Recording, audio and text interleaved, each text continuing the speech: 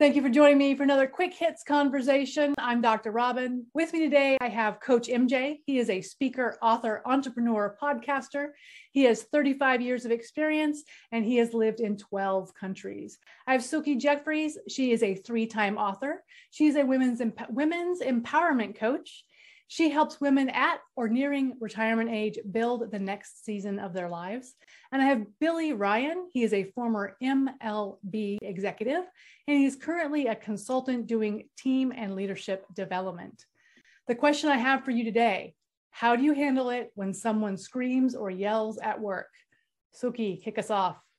So this is an interesting topic because when I was in my corporate job, I was in corporate technology for years. And every once in a while, there'd be somebody who just really got to be in their bonnet and yelled. And usually what I try to do is just kind of say, okay, let's talk about it later.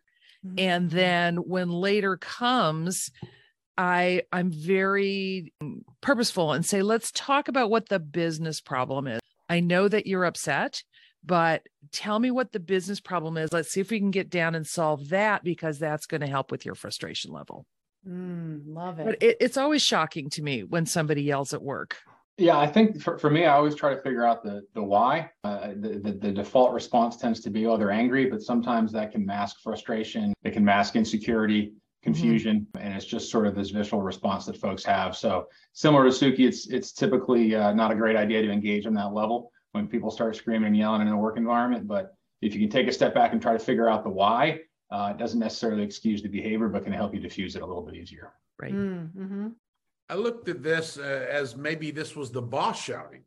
And if that were the case, then, we all understand how demeaning that makes everyone feel when they hear that kind of a public reprimand. If it's somebody kicking off because they're unhappy, again, we're talking about the balance of two. And, we probably can guess it's fear-based, fear of losing control or not being heard or not being appreciated. And so how to deal with that, whatever calming strategy you can use, if you have the ability to do that and the opportunity to do that, to diffuse it with humanity and empathy. Yeah, I think it depends. Like how you handle it depends upon who's doing the yelling. So if it's a peer, you can basically say, hey, let's take a time out. Let's walk away. Love that idea, Suki. Let's take a break. We'll talk about it later. If it's a boss, and I did have a corporate job with a screamer, I worked under a screamer. It's really hard, especially if you're in a conference setting where there's multiple people. Because I feel like if I'm one-on-one with someone, regardless of whether they have authority over me or not, I'm going to say, no, you don't get to scream at me. Let's take a pause. But if you're in a conference room and there's a lot of other people and you do that, the screamer will then feel shame and you've got to deal with that. So I think that's where it becomes a challenge, is when somebody's screaming in a public setting, how do you diffuse it without shaming them? What would that look like? Golly. You can always try and take 5, from whatever conference you're in, but that's not always possible. I've been in situations like that, and I can envision in my head people sitting around the table doing this, kind of looking at each other like, who's going to say something? Who's going to do something? Yeah. Usually it's me, because I'm one of those people who just speaks up, like, I jump in. I try and diffuse and just say, okay, well, and get to what the issue is. Sounds like perhaps you're frustrated about this, like kind of rephrase it a little bit to concentrate more on the problem rather than the energy, the negative energy.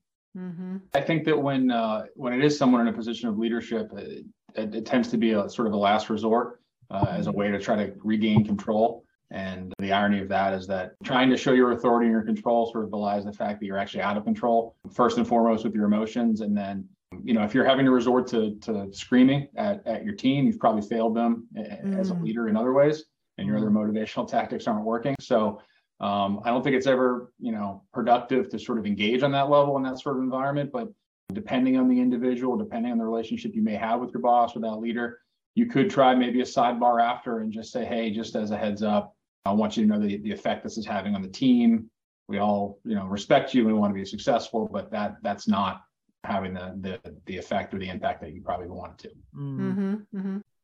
Coach, did you have something you want to add there? Yeah, we developed a workshop kind of around this when I was a leader. And the only reason we were able to do this is because I, as a young leader, was one of those insecure about losing control or somebody doing something. And so I was pepping up my voice and demotivating some of my staff to the point where I had many lessons I had to learn before, this is way before anybody thought about writing a book on emotional intelligence. What took them so long? Right. So I had to learn that the hard way. And that's something that I have to remind myself of all the time.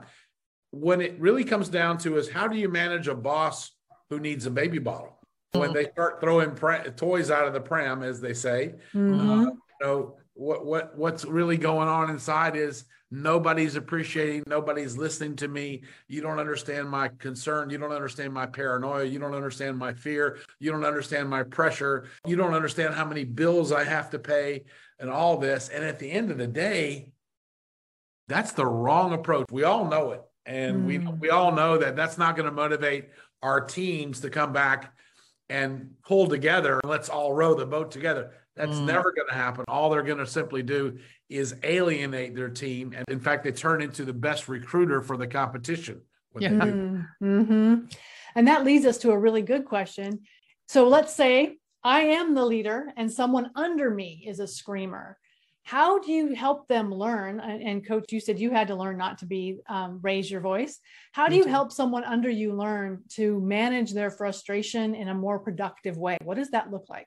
Well, I could kick this off and just simply say, as a result of all of this, in the companies that I've led and grown, I was very keen to make sure that I shared something called a leadership model.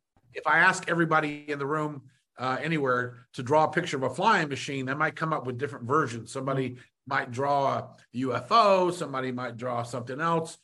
When I then show them that what I really meant was a motorcycle coming out of a window, that's completely different. The reason I'm saying this is a leadership model will help you understand that if I showed them a picture of an F-16, everyone could trace it on the paper.